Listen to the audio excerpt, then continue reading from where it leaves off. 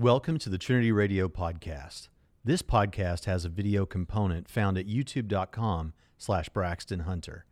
This means you might miss some visual aspects of the show, but it shouldn't have a serious negative effect. We'd love it if you'd run over to the YouTube channel real quick and subscribe. And if you enjoy this content, do us a favor. Take a moment to give us a 5-star review on iTunes and mention a couple of things you like about the podcast.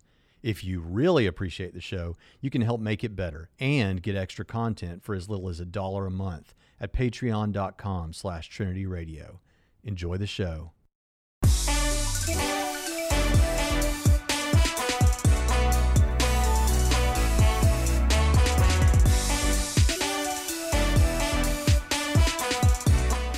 Welcome to Trinity Radio. You found the Christian channel that loves atheists. And in this video, we're going to be taking a look at some responses I got to a video I made called 10 Questions for Atheists. And specifically, this video is going to deal with the answers they gave to the question of to what extent did social and moral issues start leading you down or kick off the path towards your atheism.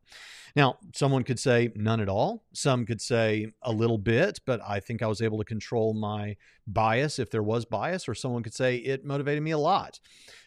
This question sprang from the fact that I noticed as I watched various deconversion videos that oftentimes there are certain issues that come up. Issues like the biblical teaching on hell, the biblical teaching on God's actions in the Old Testament, or sexual issues like purity culture or LGBT issues, that a lot of times these things get mentioned. And to what extent do those moral issues play into the path that led you to your atheism, whatever that is?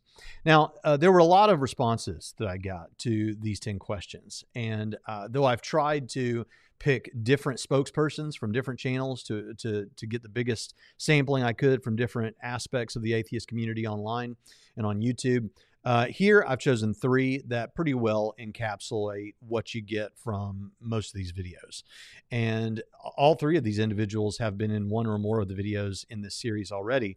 So we're going to take a look at some of them, and we're going to find out to what extent they did. Now, interestingly, all 3 of these people say that these social or moral issues didn't play a role in their deconversion. They left me with the impression that it didn't at all, I think. And so, but they do say some interesting things that were echoed in a lot of the other videos. Not that those videos were copying from them, but they were also in those other videos. So let's go ahead and listen. We're going to start with Due Diligence, who was in the last video. Now, I'm going to play his video where he has a clip of me explaining the question, and then it'll go right into his response to the question. So here we go. To what extent did social and moral issues start you down the path toward your atheism? That is to say, the typical Christian views on sexuality, gender, rights, and acts and commands of God in the Old Testament. It strikes me that what should matter most is the truth and not what we might prefer that the truth were. I honestly wonder how much those issues and ones like them motivate the deconversion rather than all this talk about evidence. Well, I didn't really deconvert. I was always an atheist. Though that I grew up in, we use the term chiloni, which translates as secular to refer to a person who wasn't religious. But I took on the atheist label when I became a hard atheist, after I started thinking about the problem of evil, long before I knew there was an ongoing debate about it or that it was even called the problem of evil. Only then, when I realized that inasmuch as the word God refers to an omnibenevolent, omnipresent, omnipotent creator of the universe, this God cannot exist, did I start referring to myself as atheist. In a sense, I guess you could say that it's moral issues that got me to this point of hard atheism and to the label of atheism, but not in the sense that you meant. It's not that I didn't like what God commanded, so I decided to deny him. It's that the suffering of this world made me realize that a God with those claimed traits was just incompatible with the reality that we see. Essentially, though, I was always a non-believer. It's just that up until about 5 or 10 years ago, I was more agnostic about it. And generally, I totally agree with you that what should matter is what the truth is, not what we prefer it to be. It's just like how not liking the feeling that without God you have no good way of explaining the origin of the universe shouldn't get you to believe in God or even move you closer to believing in God. Yeah, so I like this response because even though it's an answer to the question that I gave, and he supplies what moved him toward atheism. And so we can talk a little bit about that real quickly. But first of all, right there at the end, he is referring to the one of the other questions, question number 5 in my list of 10 questions, if I remember correctly. And I asked the question, don't the atheist responses or the available options that you have as an atheist for cosmology destabilize you a little bit? Most of the answers I got was, well, no, because we just don't know, or something like that. A lot of people gave better, more in-depth answers. That's not what I'm saying. I'm just saying the answer I got was no, for the most part. But I'm happy to respond in a different way when it comes to arguments that have been put forth against God's existence. He brought up the problem of evil and arguments from evil that atheists will bring. I'm happy to admit that those are let's say an evidential argument from evil can be powerful. And as a result of that, I think that that's something that should give Christians pause. I don't think we should be so cavalier in our responses to that answer. It's not that we don't have answers, and it's not that we shouldn't answer. It's just that I think we should understand the force of what's being said, both intellectually and emotionally. It's a powerful thing to raise. The point is then that I wasn't suggesting that you abandon a search for truth in order to believe something that makes you feel good. Rather, my point was theism seems like a really good option when it comes to the beginning of the universe. And doesn't that cause you to have a little bit of pause when it comes to your atheism when we're talking about cosmology? In the same way, and I would think that if I was an atheist, I would say, yeah, it kind of does. But your mileage may vary, I guess. But when it comes to the problem of evil, I'm happy to say it gives me pause. Now, I think we have answers to it, as I say. One thing to point out is, he said, this is just a quibble, but he says omnibenevolent, omnipresent, and omnipotent. I think it would be more appropriate to say omnibenevolent, omniscient, and omnipotent, but it really doesn't matter much because I believe all 4 of those things about God. So, but the idea that God knows what is going to happen and what is happening, so that it's not that he doesn't prevent evil because he's not aware of it. He's powerful enough that if he wanted to do it, he could stop it. And he's supposed to be a God of love such that he, would want to stop it. And so why do we see evil? This goes back to the Epicurean paradox, right? Pre-Christian hedonist philosopher. But the thing that I want to raise here that I think is most important to what we're talking about when we address the problem of evil is, while I think there are some forms that are challenging, the logical argument from evil isn't really one of those. At least it doesn't have near the force that an evidential argument from evil does. And what we're getting here from due diligence is something like a logical argument from evil. He says that this God with these characteristics or these attributes cannot exist. And perhaps he's just speaking casually, but I can only take him for what he says. That would be to describe a logical argument rather than an evidential argument from evil. So you might be wondering right now, well, what's the difference? Well, the difference is that the logical argument from evil has pretty well been put to bed by philosophers. The evidential argument is still pretty well alive and well.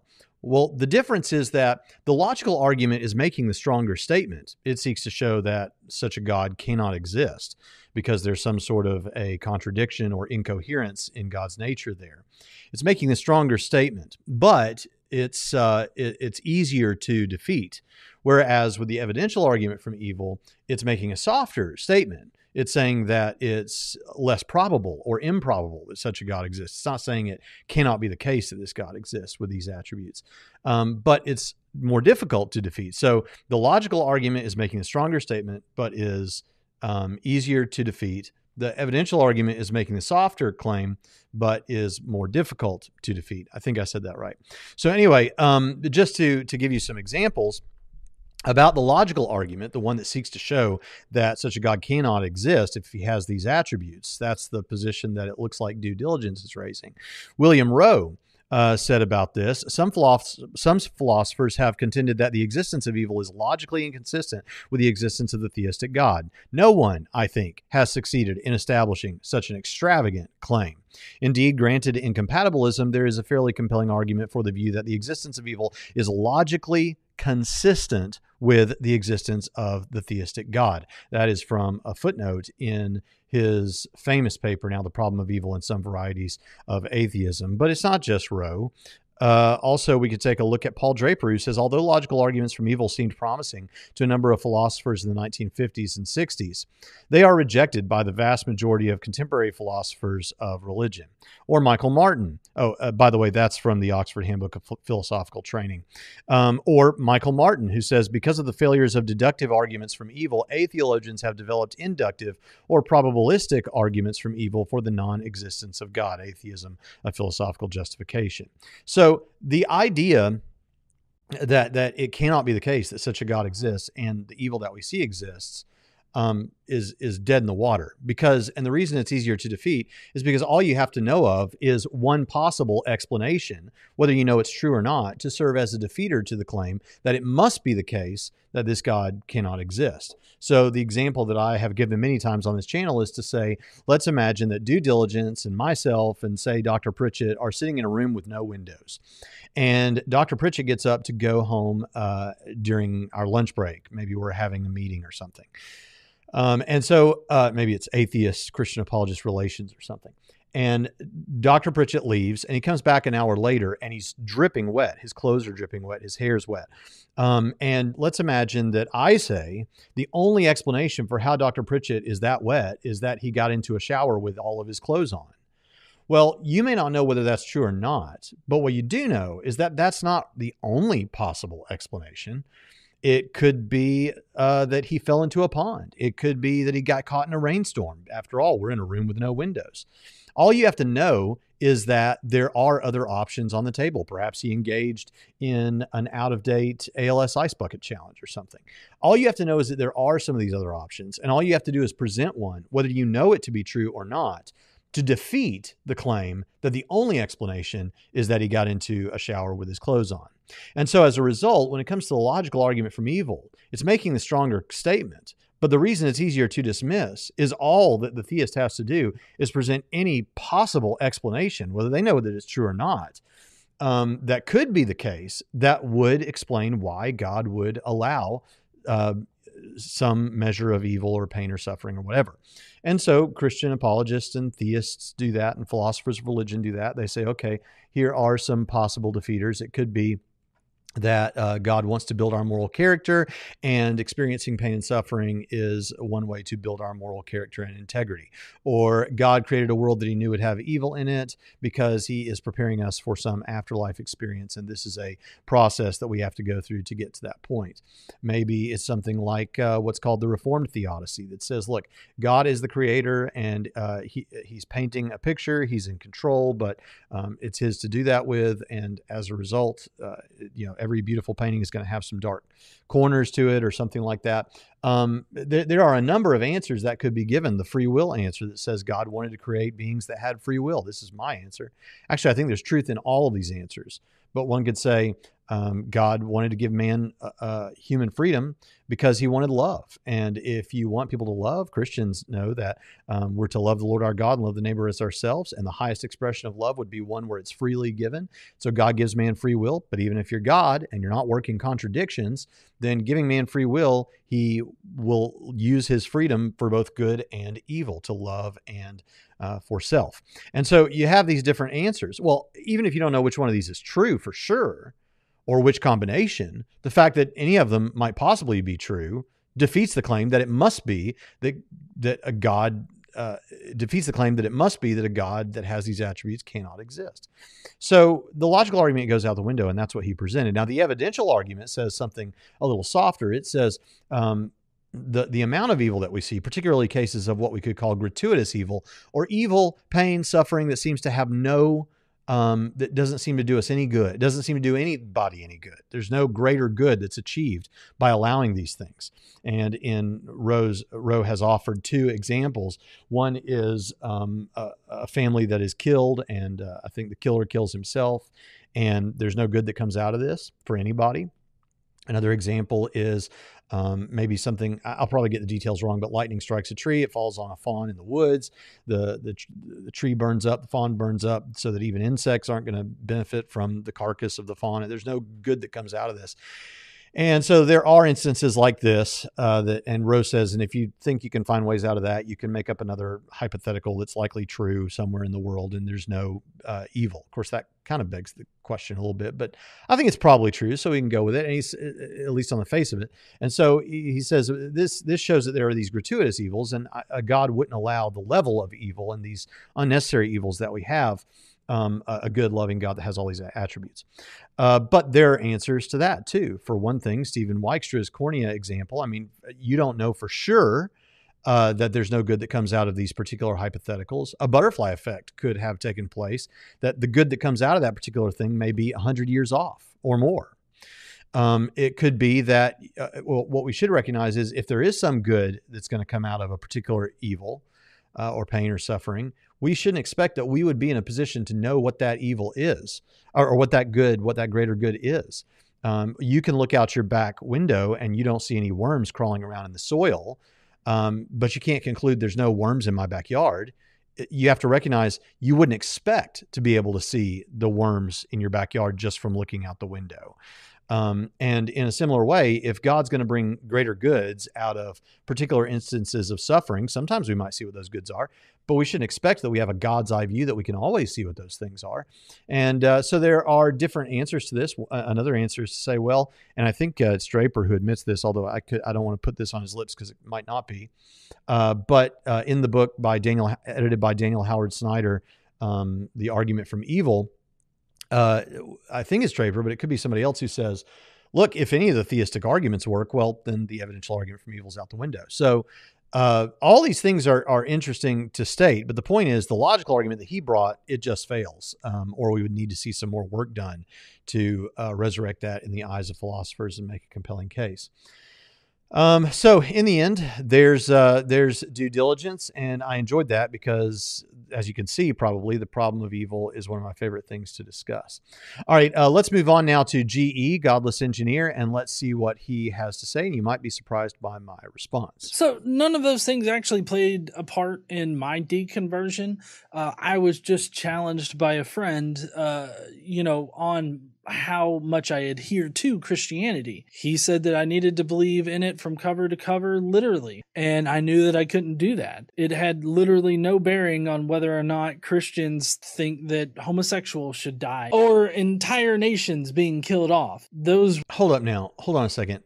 Who's arguing that homosexuals should die? I realize that there are people like Steven Anderson out there, but that's not the majority of Christians you're interacting with. Just want to point out, normal church-going evangelicals who believe the Bible and are not like progressive Christians in any sense, still don't think that homosexuals should die. I just want to make that clear. Really weren't an issue for me. It was literally just following the evidence where it leads, and that led me directly out of religion. But where you think it leads, but gotcha. That's not to say that any of those things weren't catalysts for anybody else out there. They could have been catalysts. But just because they're a catalyst for somebody re-examining their faith does not mean that they automatically went to atheism or any other religion. Some people have a crisis of faith and they come out with a stronger faith. And some people become atheist. And that's okay. Those exact same issues that you listed can be held by both atheists and Christians. And I would challenge. Okay, he's going to issue a challenge here in a second that I think is pretty good, and I want to answer it. But I want to say something about this. So first of all, he's absolutely right. He's absolutely right. I think that a lot of people have assumed that with each one of these questions, I'm actually making a statement. Now, there are 2 or 3 of these questions, maybe more, where I present my position or hint at my position and my answer to these things. For example, in the first question, I was asking, what is it that your worldview that includes atheism accounts for that my worldview doesn't account for? And then I said, I think my worldview accounts for blah, blah, blah, blah, blah, blah, blah better than I think any worldview that includes atheism does. So there are examples, or in question 5, when we're talking about cosmology, here's my position. Here's what I think it entails. Doesn't that position, don't these implications bother you or destabilize you a little bit? So I give my position on some of these. But I think some people think with all these questions, I'm just trying to say something. Even in a few moments, Shannon Q, who I think treats me very charitably, and I've enjoyed listening to her responses and all those kind of things. Even she says something like, what's he trying to say with this question? Now, I take it that what she really means is, what is he really trying to ask me? And what does he think is important about this question? Because she does say that too. But a lot of people, I don't think any of the people I'm responding to today think I'm trying to, there's some trap involved in this. I really am just trying to ask you these questions to see what your answers are. And here I got answers. This GE says this, and also Shannon Q says this, along with some other things.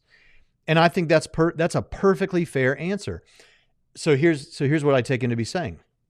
Yeah, it wasn't for me, he says, but maybe someone looking at the nature of hell or the atrocities of the Old Testament, that we call them that, the things that God does and commands that seem problematic to some people, the sexual implications of Christianity. Those things might have served as, wait a minute, that seems odd. Let me go deeper with that. Or more than that, hey, I really don't like that. So let me now evaluate my faith and see if it's true. And then really actually do the work of looking at evidence and come to a conclusion about that. That is a real possibility. And so I recognize that.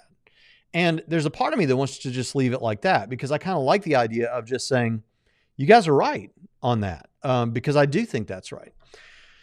But then it becomes a question of whether that indicates a strong bias or not. If there is something that drove them to the study because of how strongly they felt about it, then we have to ask the question about bias. Now, we are all biased, obviously, to a certain degree with some things or other. I'm biased. You're biased. We're all biased. The thing is, we have to take measures to control for that bias. And many people are going to say that they are controlling for that bias. There are Christians who will say that they are when they aren't. There are atheists who will say they are when they aren't. And so the recommendation here would just be to simply make sure that you are trying to control for those biases. But the notion that is presented by Godless Engineer and later by Shannon Q, that in general, we should, or it's possible that someone recognizes something odd or something that they find problematic for them or for people that they love or whatever, or problematic about the nature of hell or the Old Testament. And then that drives them to look at the debate in more detail. And then they come to atheism on the basis of that material. That's possible. And so to that, I say, point taken.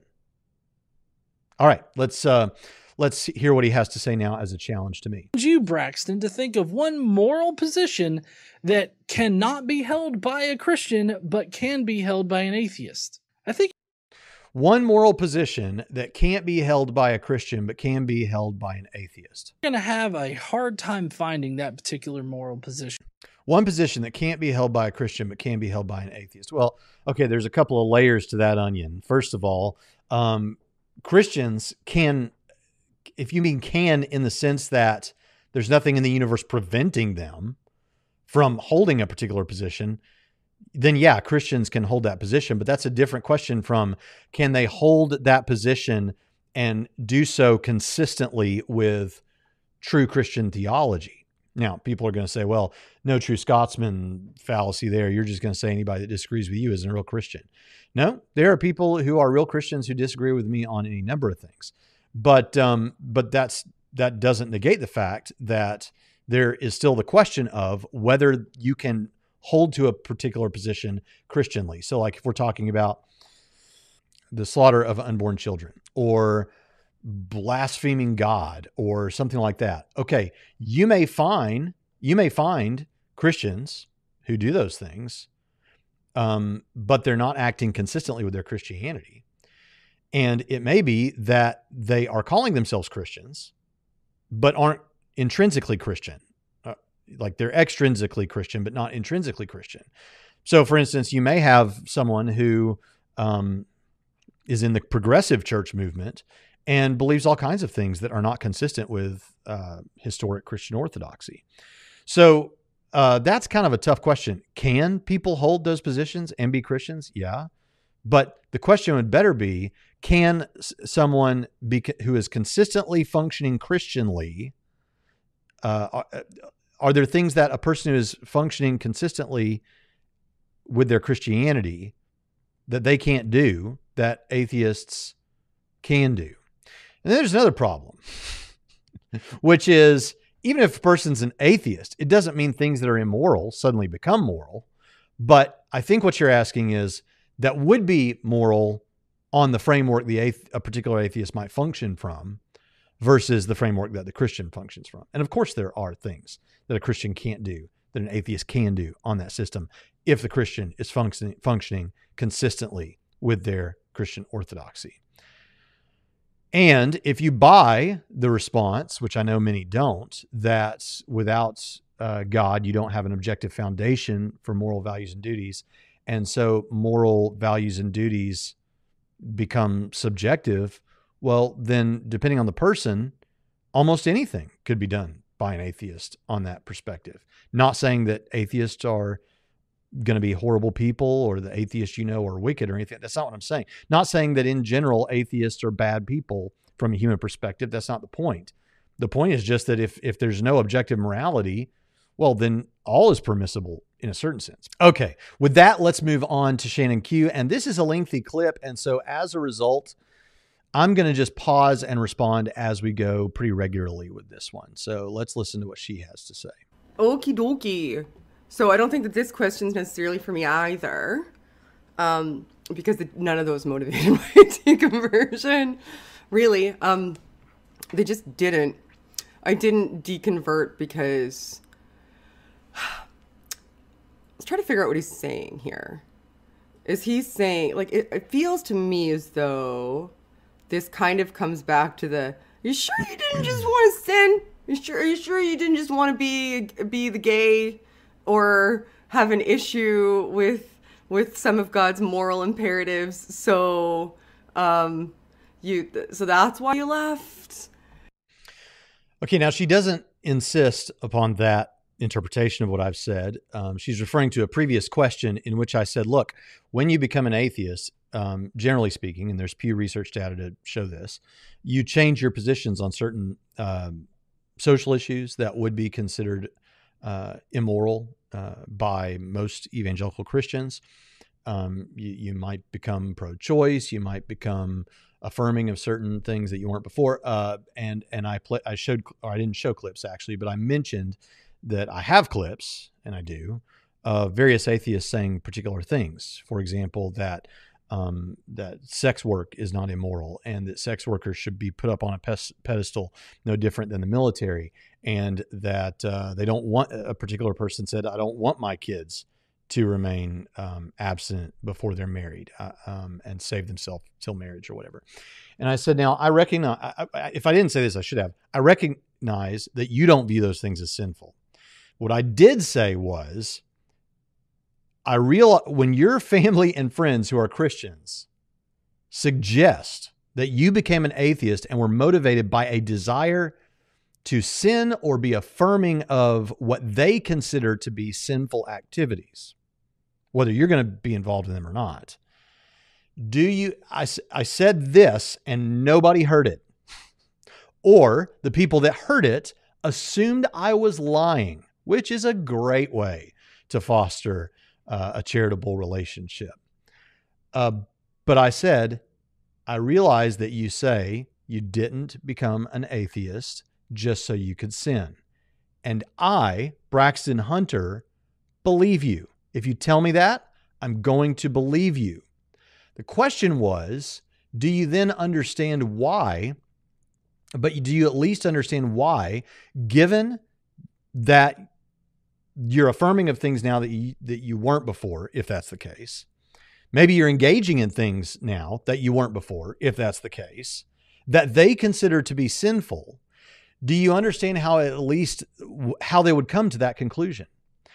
And the point, if there's a point that I wanted to make in asking that question, is if an atheist would say, yeah, I mean, it still hurts and it still stinks, but I do at least get how they got there without necessarily intending malice, and genuinely out of a pure place. Like they're not doing this to try and hurt me. Maybe they just don't know what I know, or they haven't looked into this to the degree that I have, and I get how they would get there. Then at least that would serve for better communication, perhaps clearer and more precise communication between Christian family members and atheists. That's ultimately what I was hoping for. What most of the people listening heard me say was, "You sure you just didn't want to sin?" And that's not what I intended. And I'm glad that Shannon doesn't insist on that interpretation. It's certainly not what's coming in this question, what this question is about. But let's go ahead and hear what else she says. Or is he saying that it seems as though so many people focus on those issues and that gives the impression, I'm going to assume the latter because I think the latter is more generous, that it seems as though many people... Well, that's certainly true. As I said, the thing that provoked this question in me is when I watch deconversion videos, quite often it's either they start talking about how awful the idea of hell is and why would anybody believe in something like that, or God doing the stuff that he does in the Old Testament, like the genocide of the Canaanites and all these kind of things, or the sexual morality that the Bible offers and all these kind of things. And so these get brought up enough that it certainly does send the impression that it seems like that was a strong motivator for you. Now, I'm not even saying at this point that's wrong. We're going to get to that as we move forward. Focus on these types of things, so that might seem as though it's the reason, or they explicitly state that it's their reason, or it was part of their reason. Now, I can't really answer for myself because I had the type of faith where I always believed in evolution. I was pro-choice. I was LGBTQ plus affirming. I was like, and believed in God, and went to church, and was an altar. Like, I didn't perceive conflict there when I was in the faith. Many do. I was not one of them, so it didn't factor into my deconversion, would be my answer. Now, I have at least a partial answer towards why you see it so much. I don't think, Braxton, that you see it so much because it was their reason for deconversion, though it may well have been. I think one of the reasons that you see it so much is because those are groups of people who feel the most damage from religious adherence attempting to assert their moral doctrines onto others. And they exist in societies or families or cultures where them being who they are is perceived as deleterious and dangerous and wrong because of belief structures that others ascribe to and attempt to assert on them. Now, she says you see it so much because it's often from people who felt like they were wronged by people who were pushing the doctrines of the church. Now, I want to be so sensitive in this area because it's often difficult to make necessary points in areas that are this tender and this sensitive, and understandably tender and sensitive. I'm not saying people are being too touchy. I'm saying I understand that this would be a very important and sensitive issue in your life, and so I want to be careful there. But with that being said, I don't think a person who is personally dealing with these particular issues, and remember, I mentioned hell and the atrocities of the Old Testament. It seems like we're focusing here on the sexual and gender stuff. But I don't think that a person who's dealing with those things personally, or even who knows someone close to them who's dealing with those things personally, is going to be completely neutral on the issue. A person who feels so wronged by these doctrines likely wish that they weren't taught by the church, right? I mean, I actually personally know people who experience same-sex attraction who long for the Bible not to say what it says on these issues, who wish it wasn't there. That may serve as a catalyst for them to genuinely look at the evidence. And the same could be true of biblical teachings on hell, the atrocities of the Old Testament, or any number of things. What I'm asking is, to what degree did things like that impact you? And again, it may be none, as Shannon indicates for herself. It may be some, it may be a lot. But my wording is careful here. If the answer is none, great. If the answer is some, as much as anything else, or a lot, then if I'm implying anything, it would be that such a person should consider to what degree that biased them. All right, let's go back to the video now. Hear what else she has to say. Here's the thing. Like I said, I was the type of Christian where I could go through many a mental contortion. And admittedly, I had to go through many a mental contortion to reconcile my morality and my perceptions on these sorts of things with the things that I saw in the Bible through a series of, excuses and, and mental gymnastics, et cetera, et cetera, et cetera. I understand that there's people that cannot, but there definitely is people that can and do and did, and I was one of them. Now, you ended off by saying we should care about truth. Now, if you are the type of person who, or not the type of person, if you are one of the people who, realizing that you are gay, caused you to analyze your faith more and get to the point where you left it, I can see that as being a catalyst often. And it would make sense, it being a catalyst to look further. You're imbuing these people through this question with the assumption that they kind of wanted to be gay and decided to leave the faith because that was the only way that they could, guilt-free be gay or whatever, or be pro-choice or blah, blah, blah, blah, blah. Now, you could be LGBTQ, like I am, and this isn't me, but I'm just going to use myself as the example here. This wasn't my path, so this is just a hypothetical. And feel to yourself this pain and constraint and conflict due to the people around you and the belief structure that you ascribe to and believe in, giving you the message that you are not okay and you shouldn't be you, and that you're irreparably broken and need to do something about it, to change yourself in order to comport with that moral system and be accepted by your friends, your family, your peers, and your God. And that could lead you down a path where you start to analyze the faith more, like many of us do or did, to kind of throw yourself into it to really find the truth in it in a time of need. And that could lead you to honestly assessing, that being the catalyst, could lead you to honestly assessing each one of those claims individually and coming to the realization that they're not true based on your assessments. Okay, so first, just like I said to Godless Engineer, yeah, that could be. But again, Christian teaching on sexual morality was listed as one issue along with hell and the atrocities of the Old Testament. But it's not the only one on the table here. I'm going to assume that Shannon might have just misunderstood my question, and that could be on me. In fact, I'm going to say, looking back on this particular question, I'll take responsibility for not being as clear as I could have been. I could have framed it better or been more clear about what I'm asking. But it's clear once you think about it, what I'm actually getting at. I'm not asking about a person who wants to be gay. I'm not talking about whether somebody can choose to be gay or anything like that. I'm asking about someone who is opposed to traditional Christian teaching on hell, sexuality, or the atrocities of the Old Testament.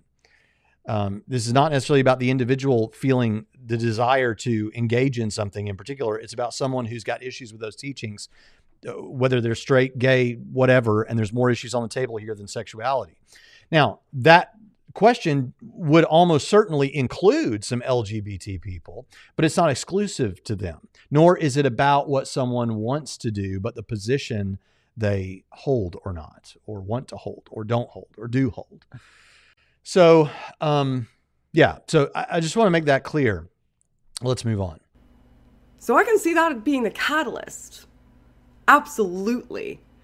You seeing it being prevalent isn't a sign that people are saying, I want to be gay and I want to be pro-choice and I want to do immoral stuff, so I guess I can't be Christian anymore. That was fun. Off I go then. Now I'm just not going to be a Christian because I don't care about the truth. Again, notice that the focus here seems to be on stuff they want to do that's immoral. When the things that are, there are things mentioned there that the society thinks are moral that traditional Christianity says is not moral, but there are also things that the modern culture here would say that God's doing that's immoral, like hell and the atrocities of the Old Testament. That's why I think there was a misunderstanding about the question being asked. And even though I did include hell and the atrocities of the Old Testament in the question, I'm still going to assume that there was some miscommunication, and maybe Shannon, clearly she thought I was asking, don't you just want to sin, when that's not. And gosh, she's been really fair with me. And so I don't want to send an impression that I don't think she is. But I have said in this 12-minute video or whatever it is, the 10 questions video, I believe you when you say that you didn't become an atheist just so you could sin. But let's continue. I just care about being gay. That's like, no. No.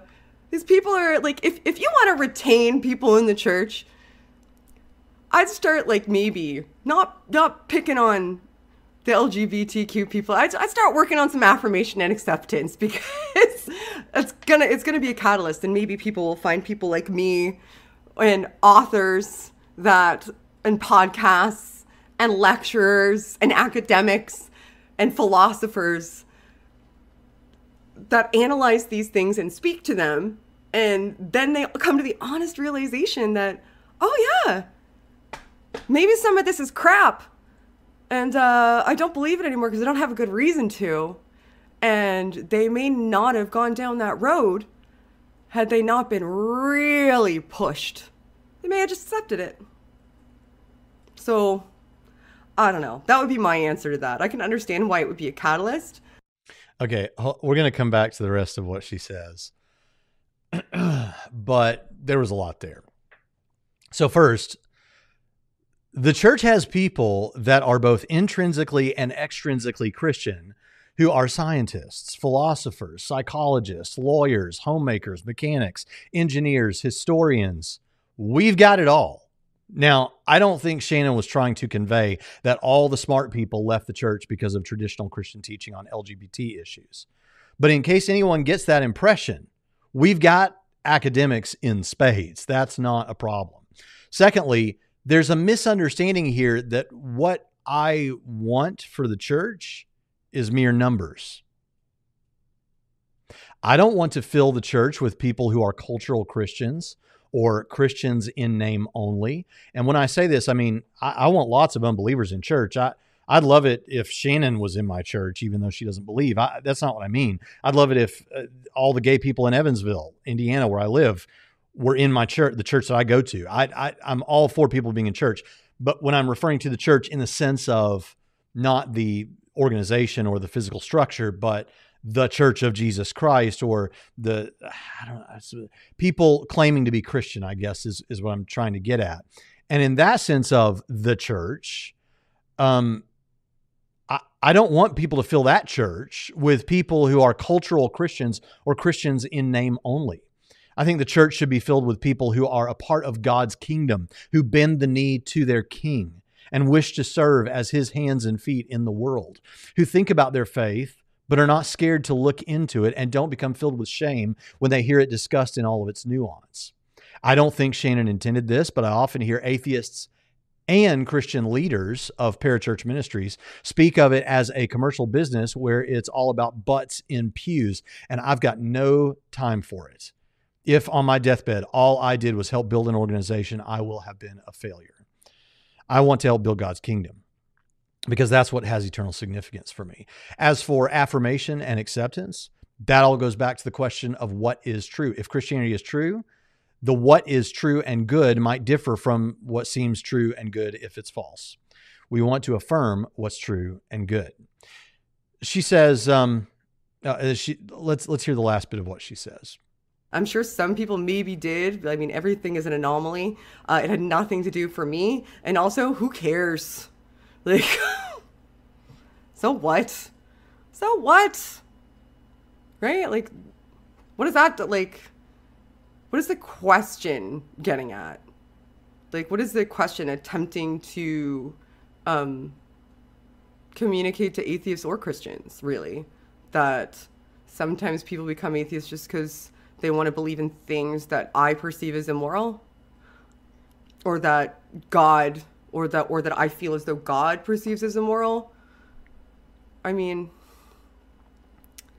that even that doesn't get you to truth. So I don't think anything about the question gets you to truth, and you pose the question as though, or to me, I perceived the question as being that, so I could be wrong. I perceive the question as there's the fairness I appreciate out of her when she responds. Being posed as, if you have those as even amongst the... I'm not saying she hasn't been fair all along. I'm just saying that is a demonstration that she treats her response videos, at least to me, fairly. List of reasons for your deconversion, then maybe you don't care about truth. And I don't think that's fair, I guess, would be my answer to that. All right. Okay. She says, if you have those, like she says, she thinks what I'm saying or what I might be implying is that these other things, again, she's focused primarily on gender, sexuality, and she did mention pro-choice a couple of times.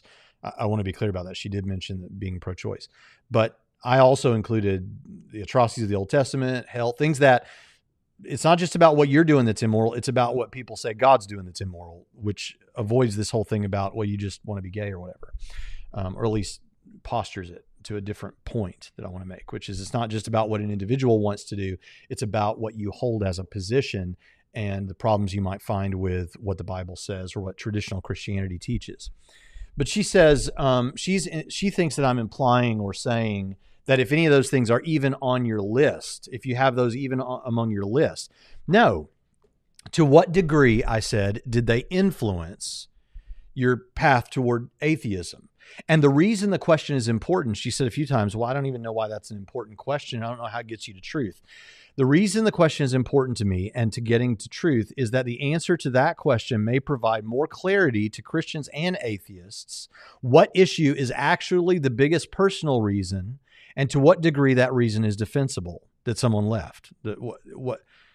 What's the biggest personal reason you left? What's the biggest hindrance to faith? What's the biggest issue you've got? And is that a defensible position? If we find that it was just a catalyst, and then on the basis of arguments and things like that, the person really did conclude atheism, well, that's a different discussion from, it's not really, there are some arguments and evidences that I find interesting, but really what started me down this path was X, Y, or Z.